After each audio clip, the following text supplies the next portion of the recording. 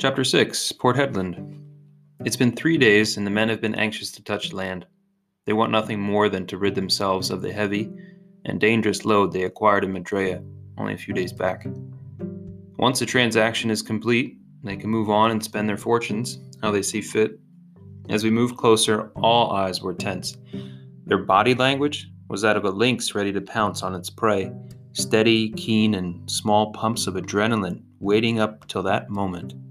Port Hedland is famous for its rich cargo and beautiful architecture. It also shares the larger city's infamy for crime and women that roam the streets. The poor and hungry are kept out of sight but can see us just fine. The men with large ships and shining jewels are always welcome here, as the restaurants, hotels, bordellos have such splendid services fit for a king. Navy sailors who protected these coasts years ago still patrol the area, warding off any plundering and pillaging of the town's merchants.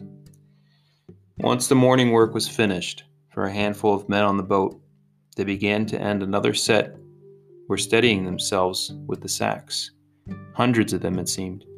They moved them across the deck, piled them into iron-lined wooden crates, dark blue, light red circles on the sides, with "Freight" branded into the broad boards, covered what was truly inside.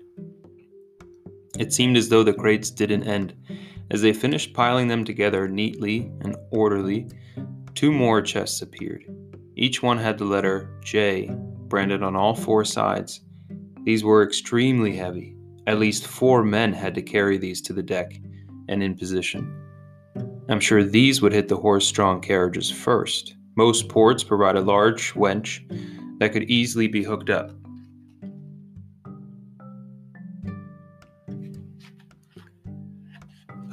To these chests, lifted over the bow and placed safely wherever the owner desired.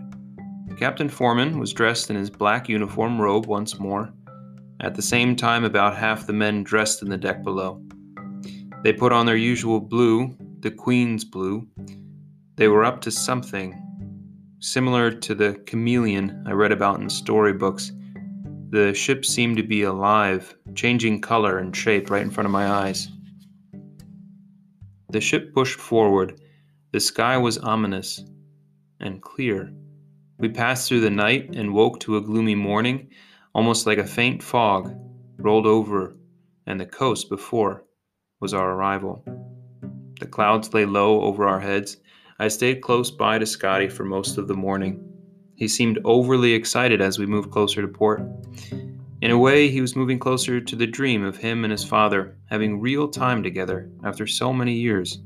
It was time for a new life indeed, dreams to be fulfilled, and heeding the words of sanctuary.